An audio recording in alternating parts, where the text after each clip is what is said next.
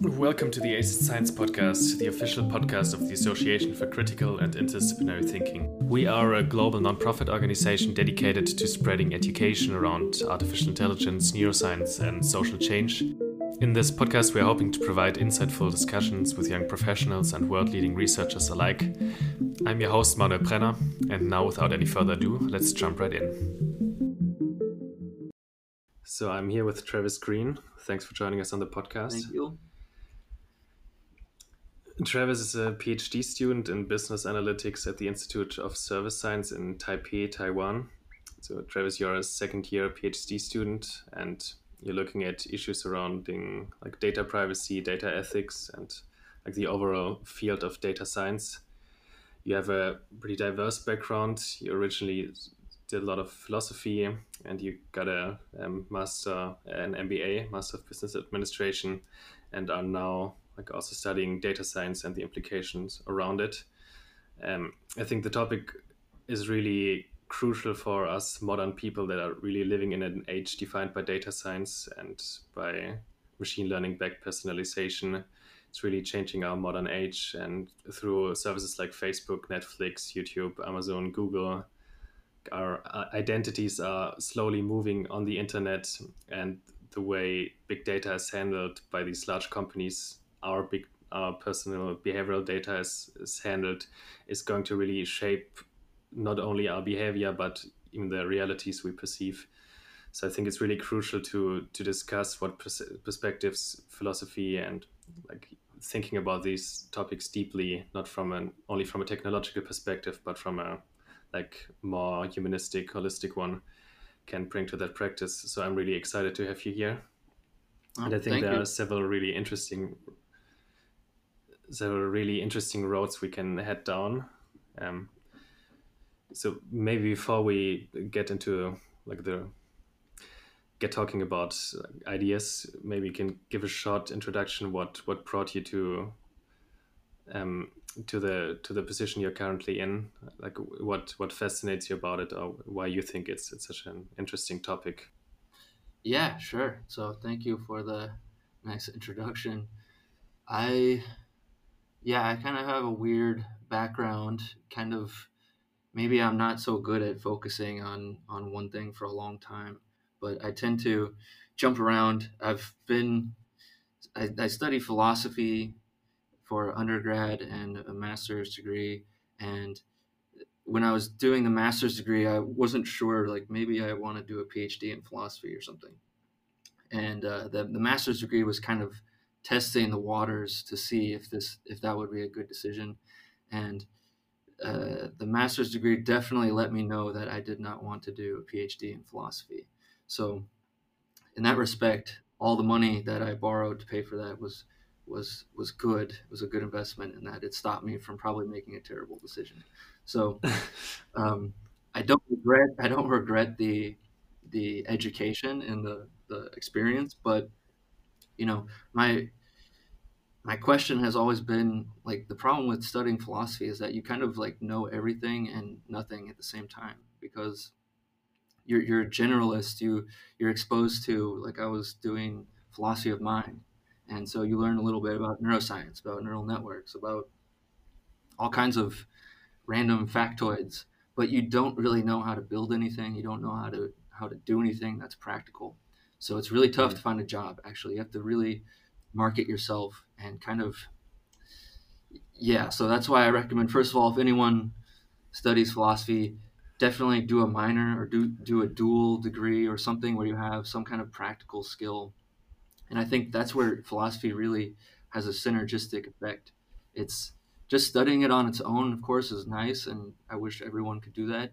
But if people can combine practical stuff with some philosophy, I think that's really nice. And it gives people, like you said, data scientists or engineers who maybe haven't been exposed to some of the ideas, it really helps them to see things from a different perspective, to ask deep questions, to not accept the methods that everyone else uses, and to just question fundamental things.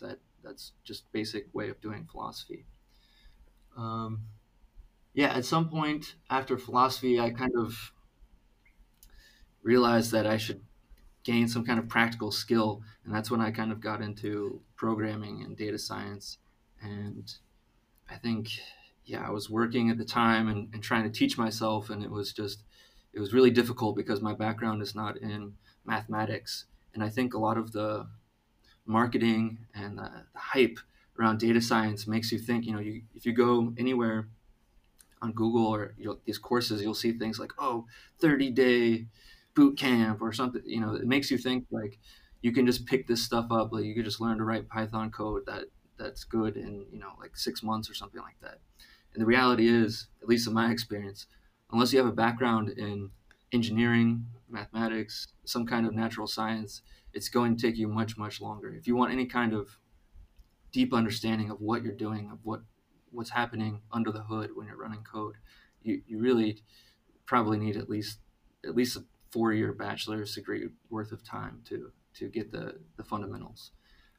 So for that reason, that's when I went back to school and then started to take courses and get hands-on experience with projects and companies and stuff like that. Yeah, I guess yeah, in data science there's big gap between what's going on underneath, like the deep mathematical structures that really make this stuff work that we to some degree don't even understand to this day, why gradient descent works so well and backprop, and like what the properties of these high dimensional spaces actually are.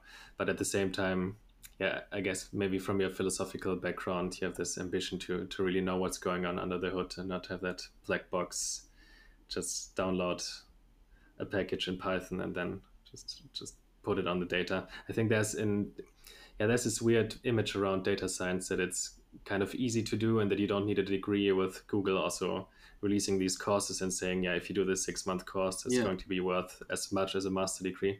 I'm a bit critical of that because yeah, like statistical thinking and just really scientific thinking is something you don't quickly learn, and you can produce a lot of just bad science and bad analysis if you just, like, without thinking, apply an algorithm blindly on a data set.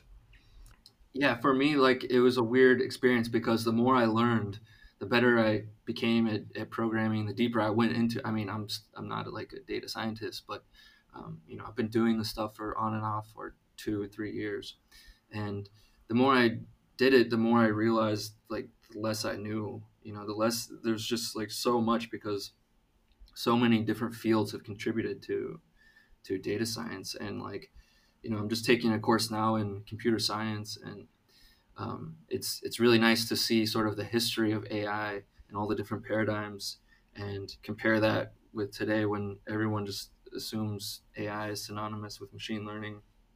And Mm. I think having that background, just the big picture of this is just one paradigm and a historical succession of different ones. It could have been a different way, but for whatever reason, a combination of technology, data collection, all these things sort of came together at the right time to push the neural network stuff at the forefront. But it doesn't mean there aren't different paradigms. Like for example, I've noticed that fuzzy logic.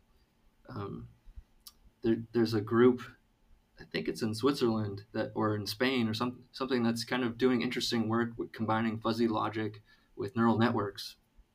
And the nice thing about that is with fuzzy logic you get these, like, I forget what they're called, like word variables or something like that, where you sort of have linguistic terms, and it makes the output of the neural network, or at least explaining the output, much more communicable for humans, because you can attach, you can say it was high, it was medium, it was low. So, I mean, I think these kinds of interesting connections are pretty cool, but most engineers don't even, they're not exposed to it because it's not like the cool thing, it's not sexy. Yeah, there's a couple of roads we can now take. Maybe just to go in that direction first, you mentioned like the synergistic effects of philosophy and kind of having this wider perspective on data science. There's also like a big ethical component to being a data science. You wrote in one of your articles that data scientists, or I think scientists in general, should consider themselves to be moral agents that are actually consciously and unconsciously making certain decisions. And recently, Netflix released this movie called The Social Dilemma. I think some of you might have already seen that, and I found that very illustrative because it was a documentary about the influence big tech companies are having over our lives now, and the problems associated with social networks. And the whole movie was composed of interviews from people that worked as engineers, programmers, like managers in these big tech companies, and they looked back on the influence their work had 5 years, 10 years later, and kind of realized that they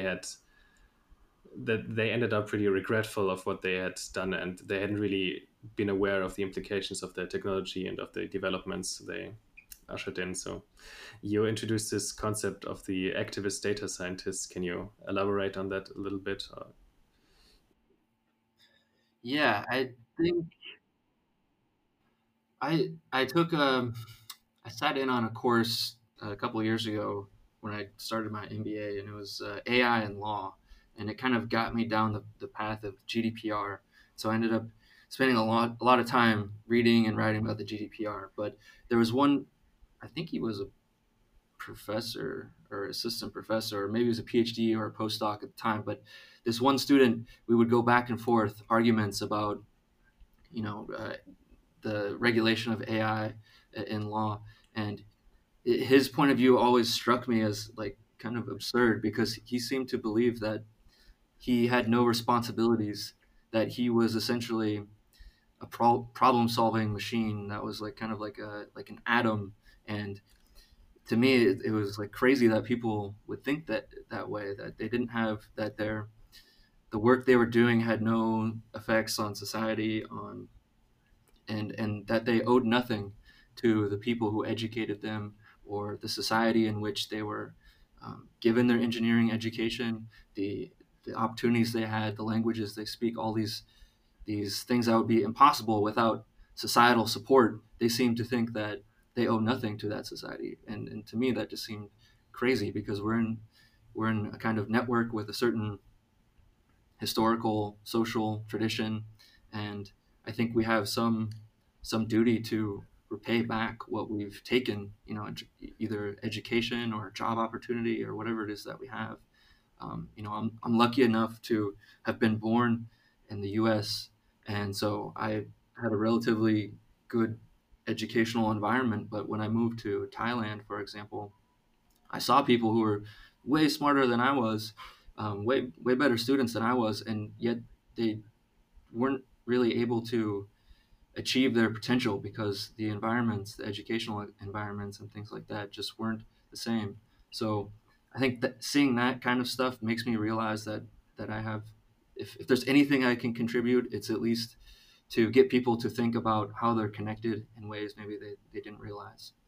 Just to like get that idea across for data scientists that they are really have this moral obligation, or maybe like an obligation to society to try to do good. To this, would you say that's like your ambition also behind your work a little bit? Yeah, I think recently I've been thinking a lot about how we can change actually sort of how we collect data that are used in recommender systems, and sort of interpreting the data that recommender systems use. And a lot of the recommender systems rely on implicit data collection, so it's sort of like clicks and swipes and likes and things like that. And what I'm interested in is like what does that say about the person? Does it say anything? And how much of that can you separate from the structure of the data collection platform?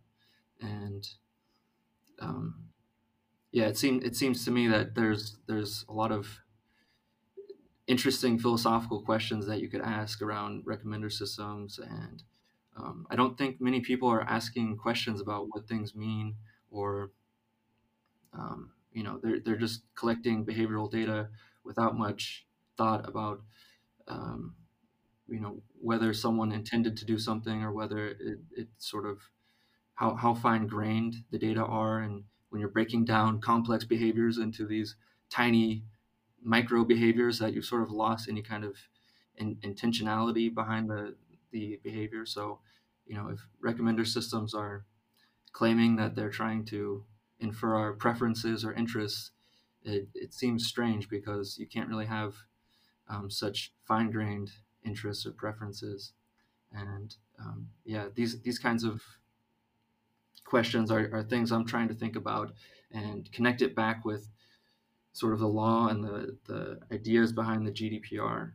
And to me, it's fascinating the difference, the philosophical difference between European and American approaches to technology. I don't know if you want to talk about that, but um, Um, yeah, to me, definitely. yeah, We can also talk about the European court ruling, but maybe because we are just already in the area of recommender systems, maybe to take a step back and explain why recommender systems. It might seem like a pretty specific term, but why they are so absolutely crucial and why they already to this day are pretty much shaping the behavior of almost every person in the Western, or like maybe on the entire planet to a degree. yeah, recommender systems. It started out. The interesting thing about recommender systems is if you look at the early work, like I don't know, in the late 1990s or something like that, the idea was that explicit data collection was. I mean, this is like in the era of expert systems and stuff. So that the whole approach there, as I understand it, is it's like you're trying to formalize expert knowledge, right? And so they want to ask users, what do you like? What are what's your role in this system? And then they adapt accordingly. But they're asking people explicitly these questions. And then as the as technology got faster and smaller, we got smartphones in our pockets. Data collection became easier and easier. Um, Somehow, over time, the paradigm switched from explicit to implicit data collection, and they stopped asking people, why are you doing this? What do you need? What do you want? And it became just collect as much behavioral data as possible and then aggregate over however many thousands, millions of people. And you can find some pretty decent predictive signal in there. And, um, and yeah, so the interesting thing with recommender systems is that the paradigm is completely sort of flipped, and like what's her name, Shoshana Zuboff's book, Surveillance Capitalism, kind of gives a historical overview of this shift from the explicit to implicit data collection. And in my personal opinion, she is a little bit alarmist, but I think her book's actually very important, and I recommend anyone who's interested in this this history of how recommender systems and data collection have changed the way the internet works, the incentive structures and stuff, to go check out Shoshana Zuboff's book, Surveillance Capitalism. So I guess one of the issues with recommender systems is that at a certain point they even know more about a person than the person even consciously knows. I mean, there have been these examples of Amazon detecting that women are pregnant. They kind of determine certain interests you have, and then they have this big data. They have Google has your search history, YouTube has your what you watched for the last couple of years, and they can really use this information to maybe implicitly infer what's good for you. And these companies kind of claim to realize based on this information you give them that they can judge what's good for you. But the whole question of what is good for a person is that's a question where philosophy has to come in to really think about and determine how these recommender systems should actually operate to determine what's good for a person. So can you explain a little bit maybe what the problem here is and what different kind of goods recommender systems could achieve for a person?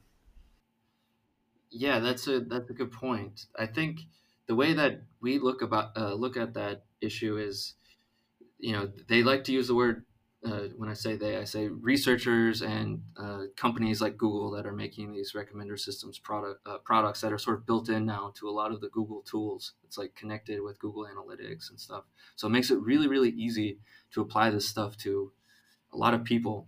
And the thing is, the people using it or electing to use these systems may not really understand how they're working.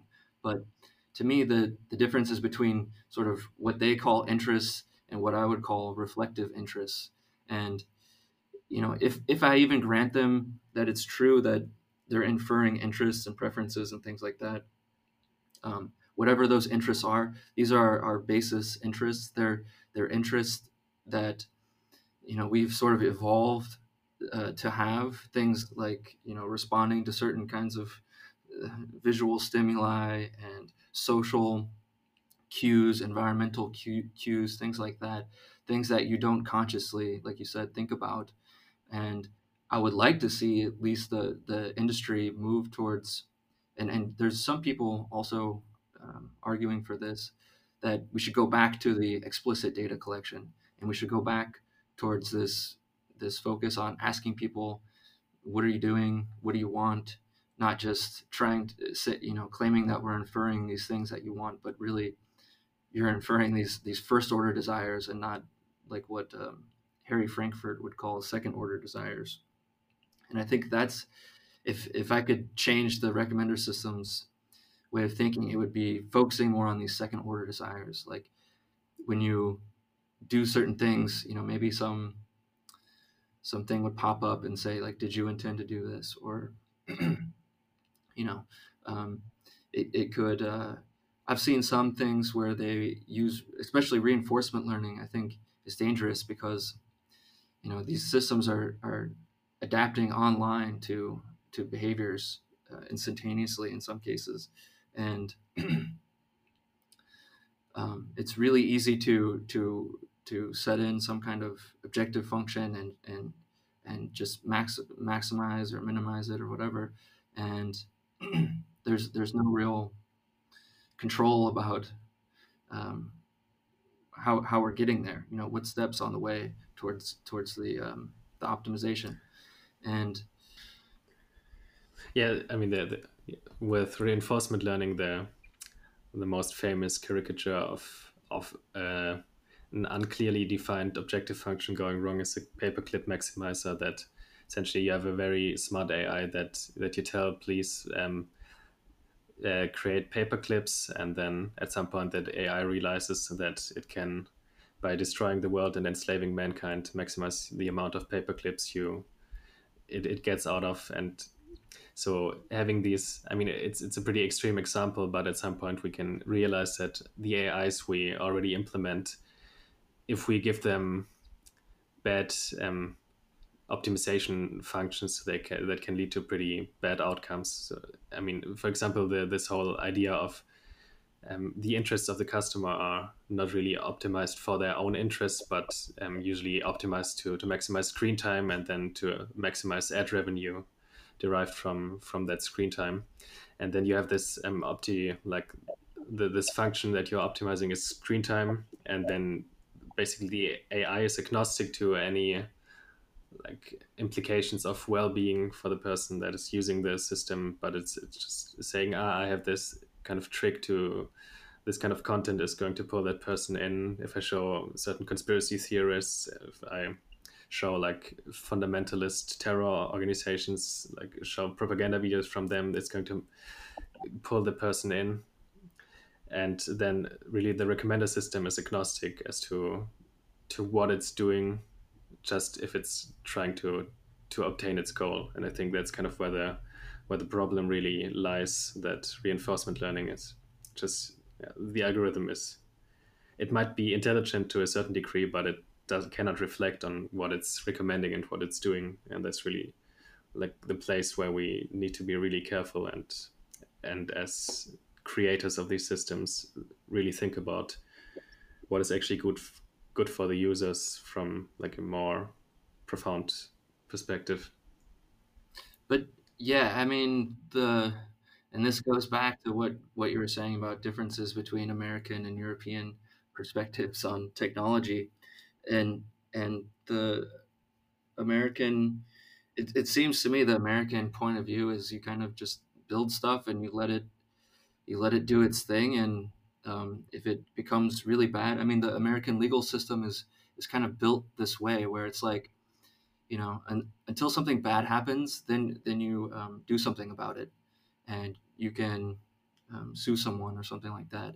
They're not trying to proactively stop. They don't want to place bets on which technologies are going to work and which ones won't work. And this was one of the criticisms of the GDPR, is that at least Americans, some legal people saw the GDPR as sort of the EU placing bets on which kinds of technologies, and some people were saying that the very act of big data analysis and sort of purpose specification. If the GDPR says that you need to specify which purpose you have for processing personal data, and they're saying these are incompatible. You can't have both. You can't extract interesting insights from different data sets, but then also specify the purpose beforehand. A lot of the stuff only happens serendipitously, and so yeah, there's definitely some skepticism. I don't know how it is in Europe, what the overall feeling is about GDPR. What's your take on that? So can you give a like short definition of what GDPR is? I don't think that's really as general knowledge. Oh, GDPR. Yeah, so the General Data Protection Regulation, I think it was drafted in 2016, and it came into effect in 2018, and it basically extends an earlier directive for all the EU member states, and it's it gives data subjects, people like you and I, certain rights about consent to processing of our personal data, certain rights to maybe download, modify, edit, delete, the famous right to be forgotten. Um, so yeah, it's kind of, when I look at GDPR, it's like the European Union drawing a line in the sand and saying, look, here's where we stand on the role of technology in society, and we're not afraid to say how we feel about it. Whereas, like in America, the government does not want to take a stand on which technology. They want to at least pretend that technology is neutral, and you just let it work itself out, and then if there's a problem, you fix it, but you don't do it before. Mhm. Seems like similar to the whole economic approach of libertarianism and this whole idea of self-regulation of Yes. companies being good enough usually, and the government having the least possible influence on what's happening.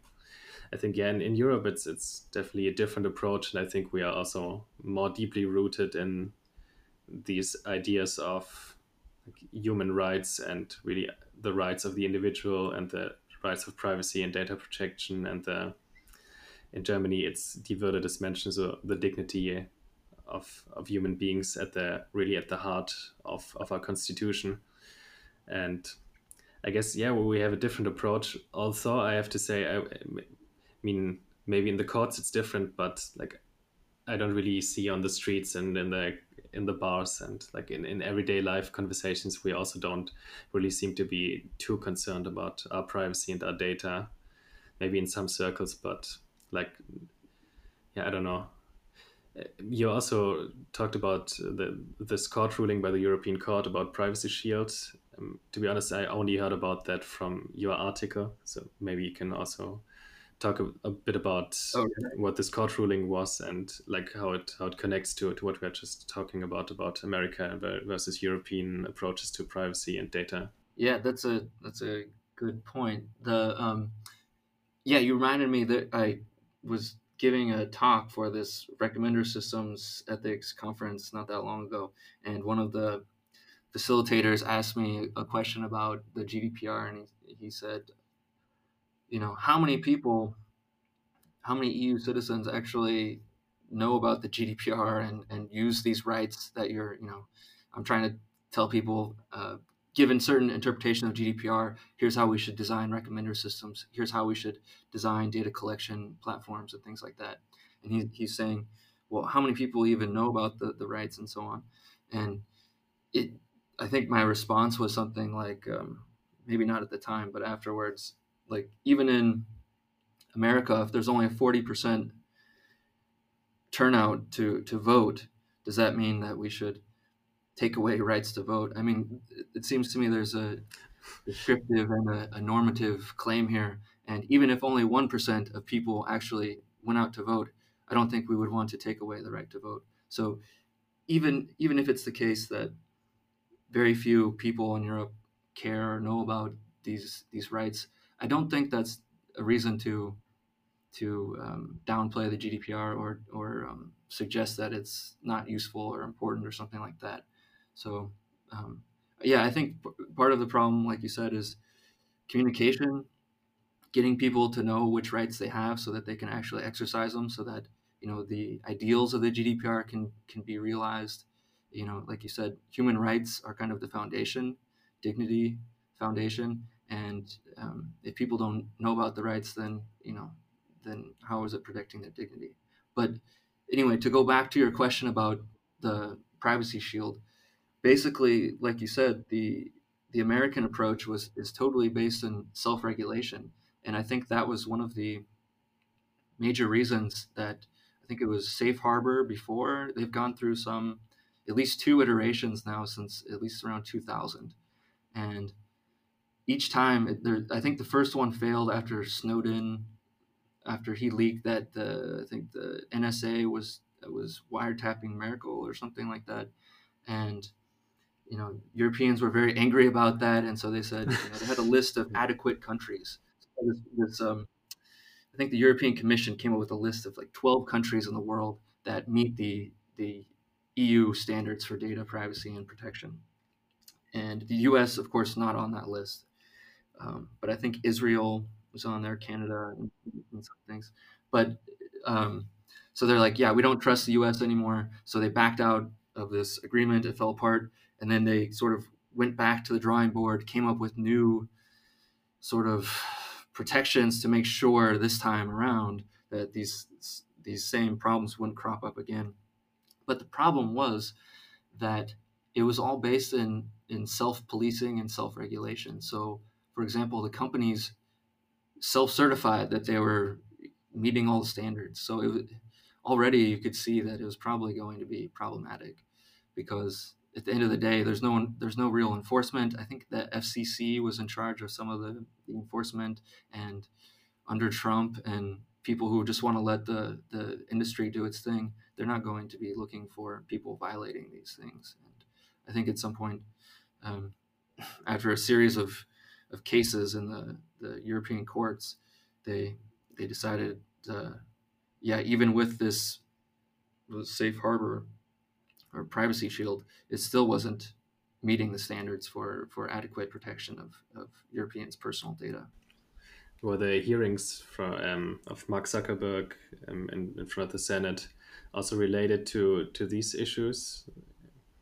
Kind of, was it tied in with the whole privacy shield and the kind of calling out the companies for a lack of self-regulation, or was it more differently motivated? I'm not sure anymore. I don't know. I think, if I remember correctly, I think that was the Cambridge Analytica scandal that, Yeah. there was some feeling. I mean, I haven't been back in America for a while, but I think there was some feeling that there might be some federal. See, the problem in the U.S. is that you have sectoral industry data protection guidelines. So, like, for example, health records or financial records or stuff like that, medical records. They have to. They're federally mandated rules about how you deal with those things. But in terms of like personal data, like the GDPR, so like any data that can be linked back to an identifiable individual, there's nothing like that at the federal level. So that's why we have in California the Consumer Privacy Act. I think some other states may have recently enacted stuff, but after Cambridge Analytica, it seemed like there might be action in Congress to enact something similar to the GDPR, but of course it fell through. And as far as I know, there's not really any movement right now to do something like that. And I guess if individual states take care of it, then there's even less incentive to do a federal approach. Yeah, what do you think the future in Europe is going to be after Privacy Shield?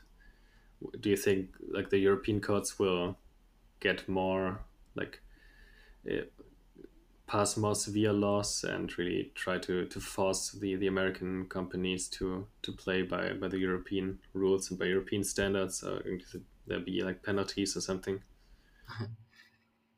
Yeah, I don't know. It seems to me like there's a kind of almost unbridgeable gulf in philosophies between the regulatory style of the U.S. and Europe, and it in my opinion it goes back to, like you said, basic ideas about human rights and what. And I think maybe the major difference, as I see it, is that the European Union has a kind of normative vision about what a person's life should be like. What are the basic minimal standards for a flourishing life, and so they're willing to curtail technology so that people can meet these standards. And in the U.S., we don't want to. The traditional liberal approach is that you let individuals decide their own good, and you just make sure that they don't kill each other and let them work things out Yeah, individually, and everyone benefits apparently.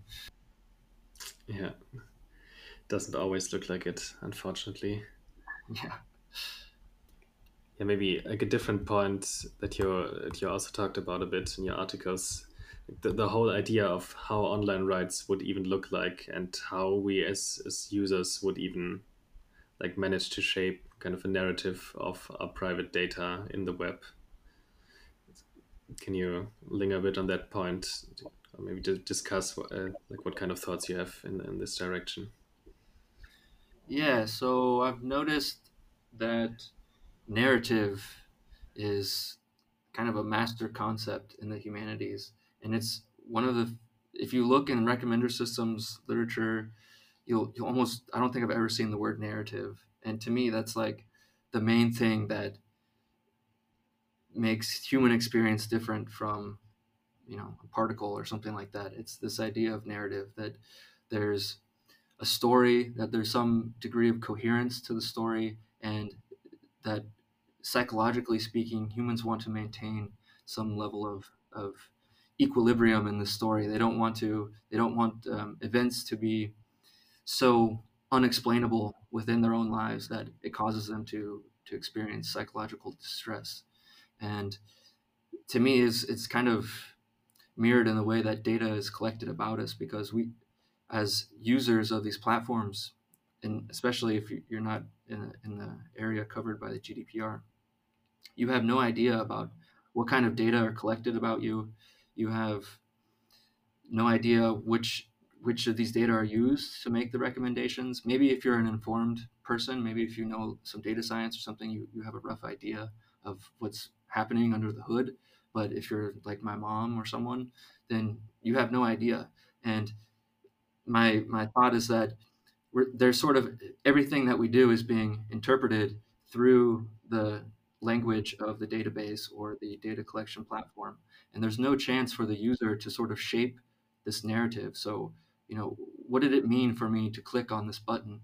Or maybe the system recorded as a click, but for me it was playing my favorite song or something like that. And this discrepancy between the experience from the user side and the same event seen from the data collection side, is this gap between the two is what I call narrative accuracy, or inaccuracy, the bigger the gap is. And I'm wondering if there's a way somehow, with the help of the GDPR, with these legal tools that people have to modify, edit, delete, and so on, to sort of shape the narrative of the digital exhaust, the behavioral exhaust that they leave in the wake of their interactions with these systems. Like if there is some way to see which data are collected about you, use that data to then sort of understand how. So there's kind of a Hegelian aspect in that you sort of realize your own identity through the reaction of someone else's um, reaction to you. So it's this idea that you can grow as an individual by seeing how others perceive you and then reacting accordingly. And I wonder if there's a way to incorporate this kind of idea into data collection and recommender systems. Yeah, that's very interesting to have that dialectical movement between, because we are always as individuals in interactions with these systems, and they learn about us and we learn about them, and maybe like they can help us learn about ourselves. Yeah, to go back to this point of shaping a narrative online, um, maybe another idea is that recommender systems can, like, you can tell the recommender systems what to recommend to you based on like a certain incentive to incentivize your personal growth, for example, or you tell the recommender system a certain narrative that well, you tell the recommender system, I want to get good at data science, or I want to get good at speaking French, and then please recommend certain things to me that really kind of drive my behavior towards the goals I want to achieve abstractly. Maybe to also to get the distinction between, yeah, what we want to achieve, like in the longer run and in the short term. um, Daniel Kahneman also distinguishes between these two types of pleasure, like that kind of idea of having experiencing pleasure in the moment, and this concept of being in retrospect happy about your life is something completely different. So as an example, getting children and just not being able to sleep for a year, and like having all that stress and the economic struggles and all of that seems from moment to moment, when you're really tired, it doesn't seem to make a lot of sense to get children. But in retrospect and from a different perspective, it's the most meaningful thing you can find in your life, probably. So I guess that's also where that difference between, yeah, narrative giving meaning to us, because like meaningful narratives are really what defines us as human beings, and having that moment to moment pleasure. And the recommender systems right now really seem to focus on this moment to moment, more hedonistic kind of like engagement and pleasure. Yeah, I think the way they're designed with those principles of behavior modification, the whole point is to avoid any kind of conscious. You can actually you can go to, there's a company called Optimizely, and they do a lot of the A/B testing for websites and apps and stuff. And if you read their website, they're not, they tell you directly. They say the whole point is to avoid cognitive overload. So the more choices that you ask users to make, the more likely it is they're not going to convert. They're not going to make it through the conversion funnel to the end. So the whole point of designing your website and using recommender systems is to avoid letting people reach this state of self-awareness. What am I doing? Why did I click on this? Do I really want this product? Do I need this product? The whole point is to avoid letting people ever get to that stage. And I think that's kind of sad and dangerous. But if you look at the incentive structure of capitalist systems, then it's not surprising. But I think data scientists, if they have any role, if you have any kind of role in industry, I would hope that people would not want to participate in building these kinds of systems, or at least ask questions about why are we doing it this way, or try to get the users involved. And I think that's a major issue, is that, like I said, this power asymmetry between the data collection platforms, like, and you said this too, about what they know about us and what we know about them. And if there's some way to involve the user in this decision about what data to collect, what does the data mean, how much is it weighted, like you said, you could, given certain goals, you could weight certain kinds of behaviors either higher or lower. So if you have habits of using apps at certain times or something like that, and you don't want to do that, you could weight them lower, weight the time on site lower, the dwell time, reduce the weighting of this factor.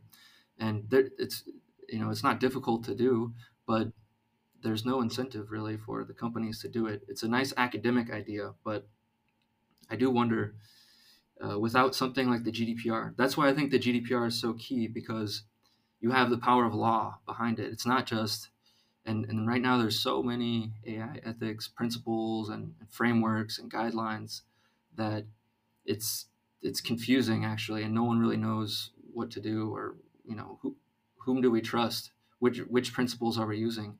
But at the end of the day, the law is backed by the power of the state. So if you want to pick one, my suggestion is pick the GDPR's principles and go with that as your recommender system design principles, because they're based on human rights. Those are time tested. It's backed by the power to levy fines. In reality, the fines have not been so common, and they're usually just for really egregious violations. But it's nothing like the way you designed a recommender system or something like that. But I think just knowing that there's potentially consequences for violating these things might actually get designers, data scientists, engineers, data engineers to rethink the way they approach the system.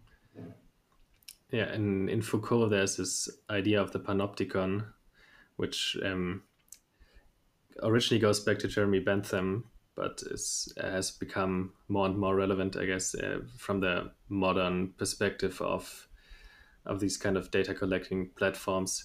And Foucault talks about these invisible expressions of power that can have like really strongly shape the dynamics of a society without being like really fully visible in the form of weapons or legislation or the police, for example. But these companies having invisible power over our behavior in a way, and governments as well. And that really in this kind of framework of statistical theory that is at the backbone of data science and of recommender systems, you start to talk about like really theoretical populations, and the individual in a sense gets diluted in this idea of the theoretical population, and the individual is not really at the center anymore. And kind of to counterbalance that, like taking away of the individual rights of the individuals, you really need to have these laws and legislations to to really fight back in a way against these kind of individual tendencies of that power. And that's the part again where I think marketing and the language use affects us. And this is also a Foucauldian point, that the words that we use sort of shape how we perceive things. And when you call something like personalization, this has been something that I feel like more people should care about this, but no one seems to care. But it's based on the word person, and it doesn't seem to me that any of the principles guiding the design of these personalized recommendations have anything to do with what we think of when we think of a person, either a legal person or from a moral perspective or anything like that. They use the word over and over, personalization, blah, blah, blah. But at the end of the day, really, it's just, these, if I show you a red button and a blue button, and 1%, you have a 1% more higher chance of clicking on the red one, and I scale that for 10 million people, then I can get however much more conversions or something like that. And it's I guess it's good marketing to call it personalization, because it makes people feel like, oh, this system understands me, it treats me as a person. But in reality, the kind of data they're collecting has really nothing to do with what you would consider as important, or what makes you unique as a person. And that's why I think the narrative is important, because I think the narratives touch on what people feel makes them special as persons. And if you can somehow tap into that, then maybe recommender systems can be used for actually improving yourself and improving society. And some people would say maybe filter bubbles would be more likely. If people can just make up whatever narrative, you can interpret any behavior any way you want, then how, what standards do we use? What kind of narrative do we listen to? Any narrative? Is everyone equally valid? And I think that's where the dialogue part comes in with the data collection platform. And it's this mutual understanding that can occur potentially when the user actually has to talk to the designer, and the designer actually has to talk to the user. And instead of having a one-sided conversation, it's a dialogue. And so it's like, oh, you wanted to do this? Yes, I did. Oh, okay, then we'll weight this higher in the future. Oh, I didn't mean to do that. Oh, are you sure? Okay, we'll get rid of this, or we'll take back. Like, imagine some kind of undo button on recommendations or something like that. That would be nice, maybe, right? But until users have more interaction, if there's, I guess they call it participatory design, until that happens, I don't. It will just continue to be a one-sided conversation, unfortunately. Yeah, it's interesting because it seems to be something that's absolutely obvious for us when we, like in our everyday life, just if we have personal contact with people and they provide a service and we don't like that service, we can just say, yeah, please don't do that again. But with this technology, it's really this just talking to a wall or not even having any way to interact and talk. That seems to be something very unnatural. And that's the thing. Like, the data collection, it actually does have potential to alert us about certain habitual behaviors that we have that we maybe don't want to have. But until we're confronted with those facts, those data of how we're using certain services, like, maybe I'm watching too much YouTube and I have work that I need to do, but for whatever reason, I'm basically a zombie when I'm using YouTube. It's all non-conscious, just habit at this point. I'm just, as soon as I grab my computer, I click on Chrome and it pops up YouTube or whatever, and I'm not really thinking about what I'm doing. And in my opinion, a lot of the predictive signal that recommender systems use, if they're accurate at all, it's just that much of what we do is non-conscious goal-directed behavior, and we're just unaware of that. And so I guess from a philosophical point of view, if we can use technology to sort of tap into our capacity to reflect on ourselves and our own values and our own habits and behaviors, I think then the technology has potential for good and for contributing to human flourishing. But until that happens, then it's not clear that that's what's happening.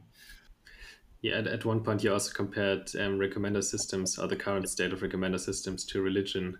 Can you linger on that point a bit or elaborate why you made that comparison and like, why you think it makes sense? Yeah. So if you think of recommender system, if you think of, I don't know if you're familiar with Luciano Floridi's work, but he's an Italian professor at Oxford in the, I think it's the Digital Ethics Institute, and he's written all kinds of stuff. He has so many publications about information, and he's getting into data ethics and things like that. And he calls this thing on life, where it's not online, it's not it's not clear anymore where the divide is between digital and analog reality. And if you look at a recommender system as like a cognitive device, like an extended cognition device that allows us to navigate an extremely complex digital environment or an extremely complex informational environment, then I mean, the goal of that device is to then reduce the cognitive burden of navigating and making decisions in that complex environment. And I think the connection with religion for me was just that it sort of works similarly. If you have religious beliefs, then it simplifies things for you. It's not a digital environment; it's the real environment. But essentially, having these, it's a kind of cognitive aid in a way that allows you to make very simplified decisions based on simplifications of complex environments. And I don't know. I think it's an interesting way of looking at recommender systems. If you want to go down that postmodern path of data shadows, assemblages, and post-human stuff, and I think there are some philosophers now who are talking about digital hermeneutics and all these things. I think that's maybe one interesting area to look at is like the recommender system as a cognitive device. Um, Sorry, what was the term hermeneutics? Yeah, hermeneutics, Oh, no, the term you just used in combination with digital something else. digital hermeneutics. Yeah, can you explain what that means?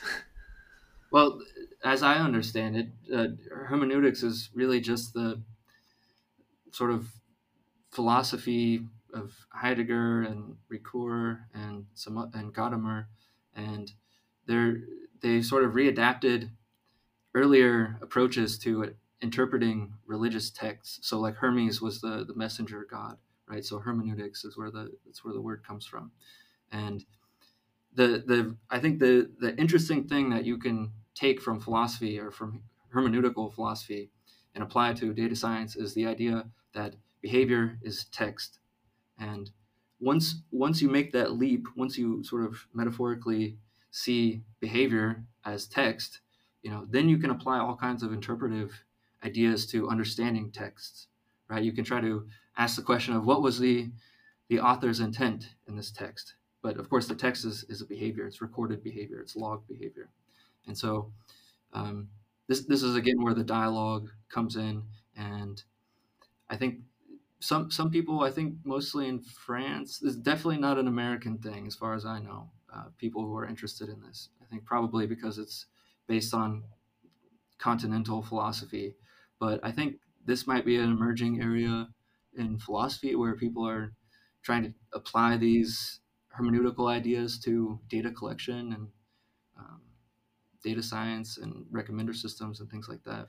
Yeah, it also ties in with this idea from Derrida, for example, with there being nothing outside the text, and really the text being the central, yeah, the central thing to analyze, and there being only the text, and in the text this is containing basically all of the perspectives, and that's like something in the continental philosophical tradition.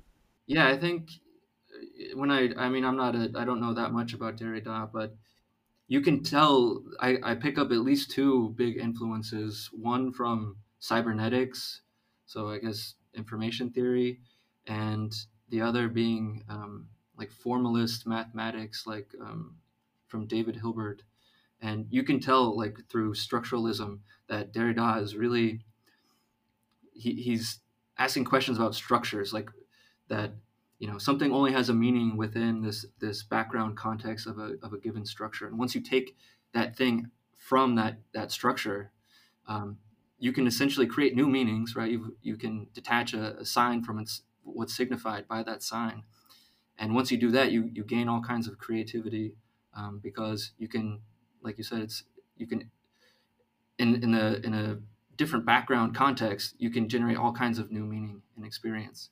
So I think there's some people in information systems that are drawing on these sort of postmodern approaches about data collection, and there's stuff from who is it from Deleuze about individuals and sort of how digital technology has changed this. It's created a new kind of entity, these digital entities that have split, which was that which was seen as one whole, right? An individual, meaning you can't split it up, and then you split it up, and the downside is that now all these things like rights of individuals no longer, it's not clear how they apply anymore. But on the other hand, you gain all kinds of creative things that you can do, right? And that's kind of where like marketing is going. They create segmentations of groups, and they can do all kinds of crazy aggregations and um, you know dimensionality reduction, and come up with things that don't correspond to anything in the world. And yeah, the question is like, what exactly is happening there, and how does that relate to real people in the real world that have rights to modify, collect their data and stuff like that.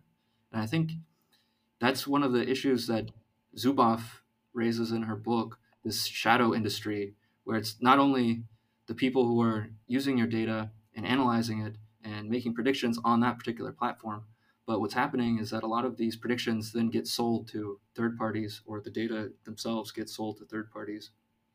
And even if that original platform were to give you your data, that's just from the platform, and now it's already been sent to third-party data brokers or whoever else.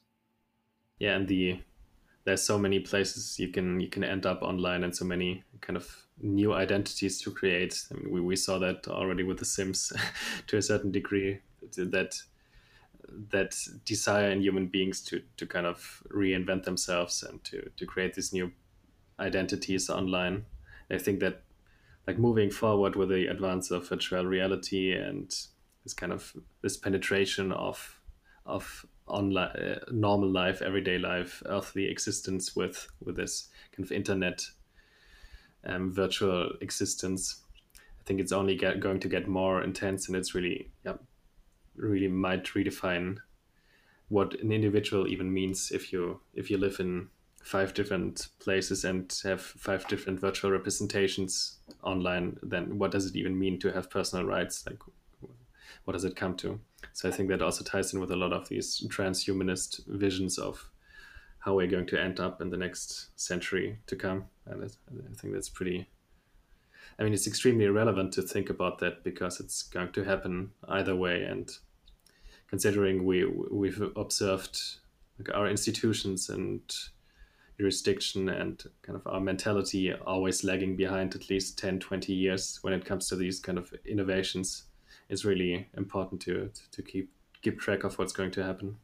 Yeah, it's so hard with regulation, like to predict what's going to happen, right? And then there's always business trade-offs where, if you make the wrong bet about how big data is going to be used, or how machine learning is going to develop, then you risk creating irrelevant, pointless laws that don't have any effect anyway, or you drive business elsewhere to other countries or something like that. I think, to go back to what you said about virtual reality, I think, yeah, the big question is, if that's going to happen, if it's inevitable, then shouldn't we have some say in how that happens? And instead of letting things, it's easy to just be passive, and because technology will make the decision for us, corporations in Silicon Valley will essentially make these decisions for us. And so unless you draw a line in the sand and say, look, we're going to have a discussion about this, and if it's the case that we have five different digital identities, and these are important because it decides what prices I'm offered online, it decides what job opportunities I have, whom I date, all these things. If these are actual morally important implications here, then the people who are affected by this should have some role to play in how that turns out. Yeah, talking about Facebook today, I think I read about it today, announced a dating function as well. So it's really trying to take over. I heard about that like a year ago, but I never saw it. Are they so now they're finally doing it, or? I think now they are finally doing it, but I also read there was some backlash. I don't know what the state of like what's going on like precisely at the moment, but I think they are trying to push it, but it's a bit tricky because like people on Facebook didn't like officially sign up for a dating app, obviously, and there's a lot of like kind of private data. So I don't know how that would work out, but I mean it's just an illustration of like these social networks really then also. And I mean, if you date on Facebook, then the recommendations of who you get suggested as a potential dating partner are obviously based on big data and behavioral big data and your interests. So then who you're going to marry and end up spending your life with is going to be determined by these black box algorithms. That's definitely something to consider. Yeah, and it's all incentivized by advertisements, and so the whole incentive structure is, it's like, we can show you really relevant, quote unquote relevant ads to your, given your behavior and your stated interests apparently, and then just sort of as an epiphenomenon, you can also find a potential dating partner or something like that. I mean, it's yeah, I mean, to what extent do we want to have Facebook shape the social norms for dating?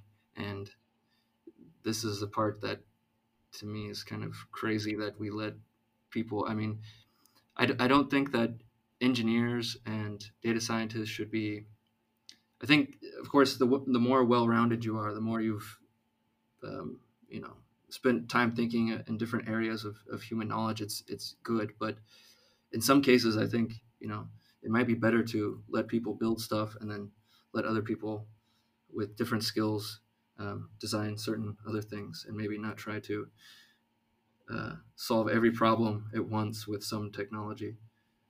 So, how are you planning to continue with your research? Are there any topics you want to pursue, like any project in your PhD that really interests you that you want to spend more time on? Um, I I'm still trying to figure out where exactly, and you probably have the same issue when you're kind of doing interdisciplinary stuff. When you're kind of doing something like, you're trying to bring some philosophical ideas to recommender system design.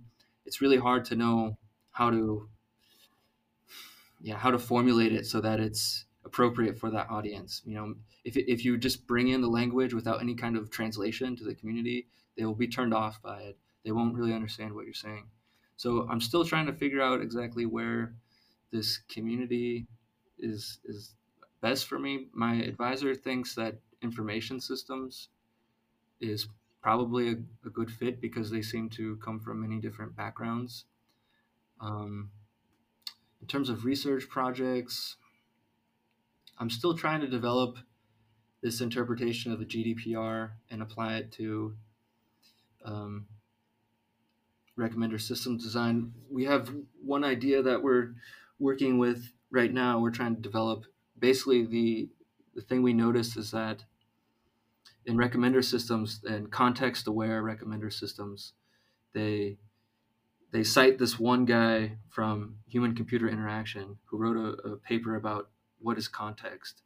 And in that paper, the guy gives two different explanations for context. One he calls the phenomenological approach, which is like what we're saying, based on hermeneutics and phenomenology and this continental tradition. And of course, part of that involves intentionality, conscious awareness of certain things and meaning. And then he talks about the positivist approach, where you're just essentially treating it like information, like, as if you can just abstract away from the conscious awareness of things and then represent, time or place one-sidedly. And they call it context aware, but it's funny because they cite his paper, but actually in the paper he says this approach, the positivist approach, is not the way to do it. We need to think about more phenomenological approaches where you take into account interactions and affordances and all these things. And so I think maybe we're thinking about how we can introduce or sort of correct the interpretation of that paper in the information systems, in the context aware recommender systems literature, to sort of make sure people are clear about what we talk about when we talk about Hmm. context. Yeah, maybe to take a step back from like the details of the research. You've finished your first year, now you're in your second year of your PhD. Considering also you took a bit of a like not a really straightforward road to end up doing a PhD now. Like what has moving into academia and moving into research and actually doing research every day like taught you? Are there any big lessons you learned in the last 1 or 2 years, and anything you would like to tell yourself if you could talk to yourself a couple of years ago about how it's like and what things you should, yeah, take into account? It's a good question. I Yeah, before I started the PhD, I never really participated much in conferences, and I went to a few conferences. There's one Informs conference. It's sort of like a operations research conference, which was totally not my field at all. And going to those conferences made me realize that, okay, this is not what I want to do. This was more the really engineering focused, operations focused, data science type stuff about optimization, and a lot of the mathematics was beyond me. However, I did meet some nice people, but it just made me realize that it's really important to find your specific community where you connect with people. You have similar ways of thinking. You can speak the same language, so to speak, and um, so I think going to conferences, doing lots of conference papers, getting your ideas out there, and getting feedback on them is something that I'm getting used to or trying to get used to. So just present as much as possible, and I think that's a good way to develop ideas, get feedback, um, and also potentially find collaborators. From the Recommender Systems conference I did recently, I met a couple people from the Netherlands that were interested in connections with GDPR. And so, of course, in Taiwan, I never would have met those people. So I think conferences, presentations, as much as possible. And oh, the one thing I'll say is that I never realized how much of like journal submissions, I never realized how much of that was like strategy. I thought you just write a paper and then you submit it to some journal, and like if you're lucky they accept it.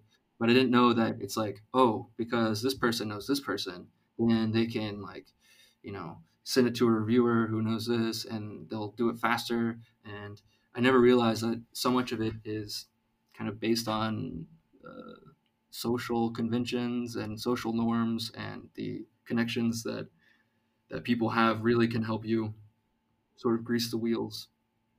Yeah, I think sometimes we have this idealized notion of how science operates, but it's human beings are involved and other things tend to be really important when it comes to that, and it's really tricky to remain in that idealized realm of having this objective, looking at the objective quality of the science.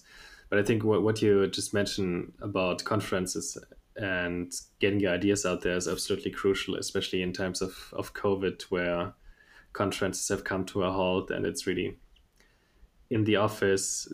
Like a lot of people are in home office working for themselves in front of their computer, and it's much more difficult to reach out and easily just casually connect to people that you have never met. It's I think it's harder to really go out and schedule a call, like a cold Zoom call with a stranger, than just running into each other at a conference and drinking a beer in the evening. But I think for the advancement of science, it's so crucial because two people usually have better ideas than one person each just sitting in front of their computer all day. And it's also a good way to sort of do interdisciplinary work as well, because if you're, you can, there's so many interesting conferences, there's just so many different ones. And if you're trying to break into some new field, like if you have some idea for blah blah blah, um, you can try to submit it to a workshop or something like that and get feedback, and maybe you can get to know some people who work in that field. And if you're lucky, maybe they'll collaborate with you, and you can sort of like slowly, I mean, I'm not saying I'm trying to change my area, but if someone wanted to, you could maybe, start that way, getting to make the connections with people. Like for some of what I'm doing, it's involved in law. So right now we met with a law professor and talking about how AI is used for judicial decision making.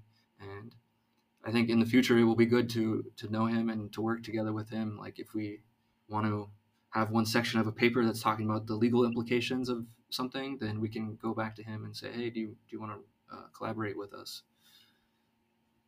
Yeah, that really sometimes like life takes these trajectories that are impossible to plan out in advance, and sometimes it's really this person you run into randomly that's going to shape your entire academic year and where you end up living. And it's pretty crucial to realize that it's really seldom takes these like obvious roads and these pre-planned road, especially in academia, where like the time horizon of 3 years is, I think, the absolute limit of what you can possibly imagine your future being. Maybe like only 2 years or something. I don't know how your PhD program works, but in ours it's maybe different because you don't write a dissertation, but typically what people do is they take like three journal articles that they published, and then they sort of package the three articles together in one sort of piece. So you can kind of like mix and match a little bit. You don't have to just focus on one thing. Yeah, it's there's different ways of doing it, but it's we have kind of the option of either doing having several publications and just, yeah, handing them in together or having one larger dissertation. But in our field, it's definitely also about having publications, and it's kind of the most crucial thing. Like in the end, maybe you spend 2 months just writing everything together that you did, but like the dissertation that you hand in the end is really not what it's about. It's really about the publications and journal articles. Yeah, and from to go back to data again, the thing that I kind of worry about too, and this is something that I've worked with a colleague and my advisor, is this empirical study about how researchers use personal data in their own academic research from different disciplines. Because we know that traditionally people from computer science, from engineering backgrounds, they don't have to take these required human subjects research, uh, ethics credentials. So, like, if you're doing any kind of social science, you'll have to get IRB approval if there's any kind of human interaction, manipulation, anything like that. And so we recently did a survey with like a bunch of Taiwanese academics to try to figure out if there was any difference in disciplines about what they understood about human subjects research ethics, what they knew about the GDPR, and so on.